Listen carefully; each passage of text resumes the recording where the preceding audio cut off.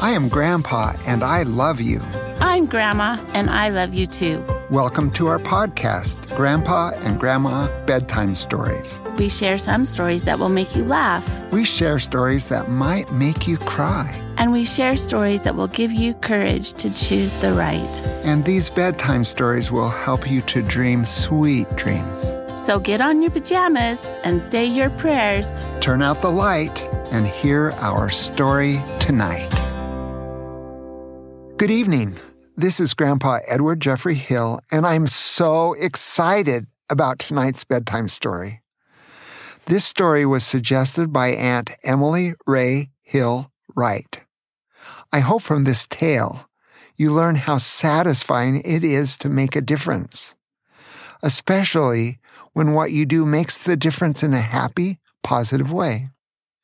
Growing up, I absolutely loved basketball.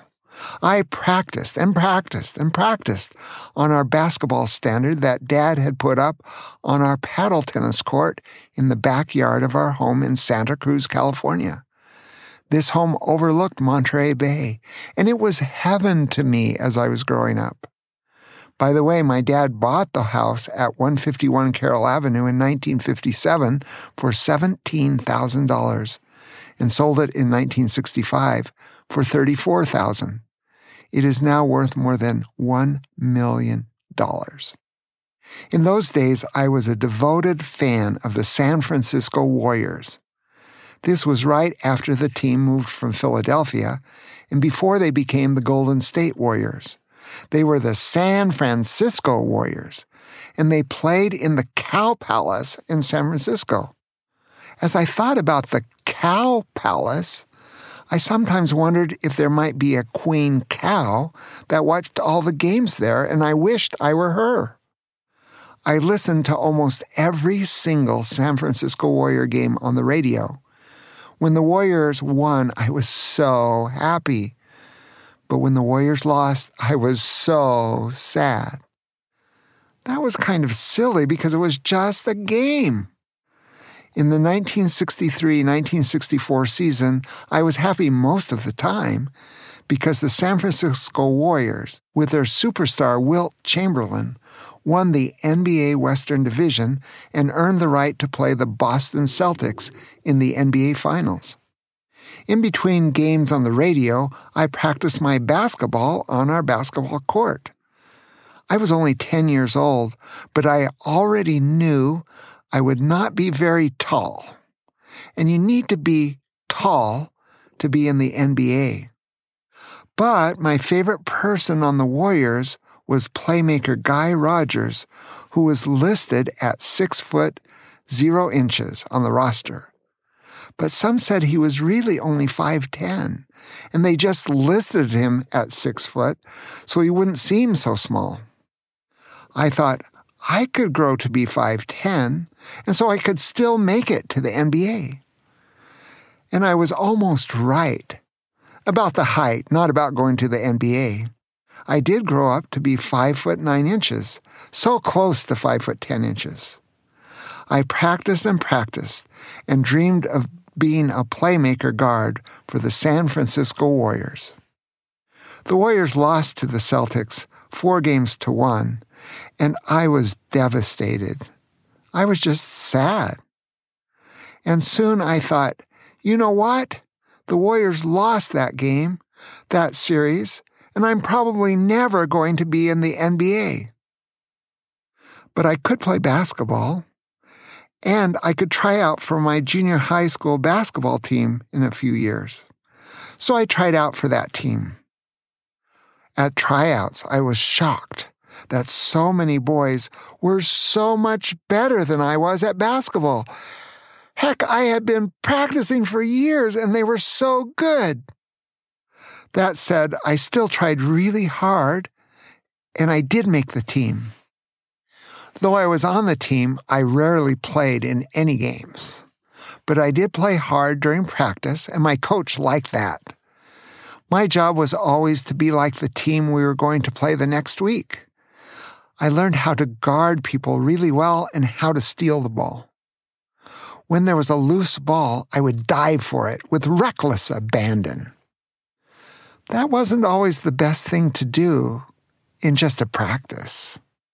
One time there was a loose ball and I dived for it with reckless abandon, but landed not on the ball but on our starting guard, Jim Sharp. I broke his collarbone. He was out for the rest of the season, but I still didn't make the first-string team. By the way, I met Jim Sharp last summer at our 50th year high school reunion. He still remembers the time I broke his collarbone. Okay, now let's jump forward about 3 years when I played for the Washington High School Patriots. This story is all about what happened when we played the Rogers High School Rams at their school during Christmas break in December of 1969. Washington High School was a brand new school. It had just started the year before. So our team consisted of just sophomores and juniors because we had no seniors. But we still had our 3 teams. We had a sophomore team, a junior varsity team, and a varsity team. That was good for me because it enabled me to play a little bit more time in games. As a junior, I got to play 2 or 3 quarters in the junior varsity game, and then I got to sit on the bench during the varsity game. Technically, I was on the varsity team and could play, but I rarely did. To tell you the truth, the only time I played on the varsity team was if we were ahead by 20 points late in the 4th quarter. To that point, I had played only about 3 or 4 minutes of total time on the varsity team. Our game against the Rogers Rams was so exciting. They had been ahead by 15 points late in the 3rd quarter, but then we rallied. We started stealing the ball and making most of our shots. It took almost a quarter, but with 1 minute left in the game, we were only behind by 1. The score was 54-55. Then they missed the shot. Randy Hester got the rebound, passed it quickly to Hans Woldseth, who drove to the corner. Then Hans passed it to Wayne Korsmo, our all-league center, who powered to the hoop and dunked it. I still remember that as if it was yesterday. We were finally ahead. We were now ahead 56-55. This was such an exciting game to watch. I couldn't believe it. We were beating the Rogers Rams, who had 4 seniors in the starting lineup. We had only juniors, and we were still beating them. On the next time down the floor, the Rogers guard, I don't know his name, took a shot and missed. Yay! But then we heard a whistle. Oh, no. The ref called a foul on Randy. That was no foul. We started to boo, but our coach, Bob Ross, shushed us. Just focus on playing, not on the refs, he said. That's really good advice. I think we complain about refs too much. They had 2 free throws. I thought, please miss these free throws. I actually prayed that they would miss the shots. But that wasn't a wise prayer. You shouldn't pray that someone else does poorly. You should only pray that you can do your best. Well, the Rogers player made both of the foul shots. Now we were down 56-57 with about 49 seconds left in the game. We needed to make the next shot. We took the ball out of bounds. Out from seemingly nowhere, one of the Rogers players almost intercepted the ball and then dived for it. I wanted to be in there diving for it too. But of course, I was on the bench where I knew I would stay the rest of the game. Hans dove for the ball too. They fought for it, and then the ball squirted out of bounds. Hans touched it last. Oh no! Now we were behind by 1, 56-57, and they had the ball out of bounds with 45 seconds left in the game. Our coach, Ross, quickly called timeout. We all got in the huddle. I was excited to see what he might have planned. As Coach Ross looked at all the players, he stopped at me. He got a twinkle in his eyes and shouted, "Hill, check in for Woldseth." What did he say? He couldn't have said it. Could he possibly be putting me in the game when the game wasn't over yet? Indeed he was, because then he got right in my face and said, "Hill, you know how you always play so hard in practice and steal the ball? That's what I want you to do right now, but with even more energy. Be like a jackrabbit. I am putting you in, and I want you to go in there and steal the ball. I don't care where you are on the floor. You're not guarding a person. Your job is to steal the ball. And when you steal the ball, don't do anything else except call timeout. Don't dribble the ball, don't pass it, and please, please don't shoot the ball. Just call timeout, Jeff. I know you can do this." Wow, he called me by my first name. He had confidence in me. Everybody in the huddle put their hands in and said, 1, 2, 3, Patriots, let's go!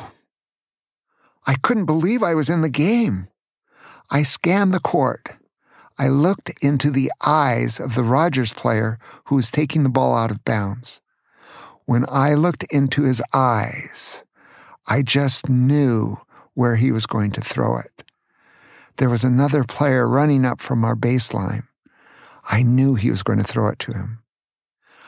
I didn't know if this was intuition or revelation, but I knew it just as much as I knew my own name.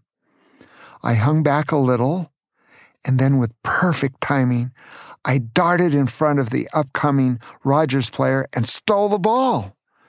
There was a clear path to the basket. I could make a layup and be a hero. But I remembered what my coach had said. I was a little off balance, and so I had to dribble for about 2 seconds. But then I held the ball in one hand while making a T with the other hand. The ref blew the whistle. Time out. I had done something good when it mattered. I was so excited. I had made a difference. Everyone slapped me on the back. I was only in the game for 4 seconds, but I made a difference. Then Coach Ross barked, "Rough, rough." No, he didn't really bark, but he shouted, "Woldseth, you're back in the game for Hill." Now Coach Ross called a play. Everyone expected the ball would go to Korsmo or Woldseth, but he made up a play to go to Randy Hester. Hans took the ball calmly down the floor. With 10 seconds left, he passed it to Korsmo, who had 3 people guarding him this time. With 5 seconds left, he passed it out to Randy, who took the shot with 2 seconds left. It swished, and we all jumped into the air and celebrated. We had won the game at the buzzer, 58-57. In my whole high school career, this was the only time I was in a varsity basketball game when it mattered. And I was only in the game for 4 seconds. But I made a difference that day. I contributed to our team winning an exciting game. And now, 52 years later, I still remember those 4 seconds and that I made a difference. And those 4 seconds makes me happy about my high school basketball career. Well, that's the end of my story. I hope each of you can find ways to make a difference, not only in sports, but in life. When you make a difference in a positive way, you will claim joy. Well, sweet dreams, and may you always make a difference in positive ways.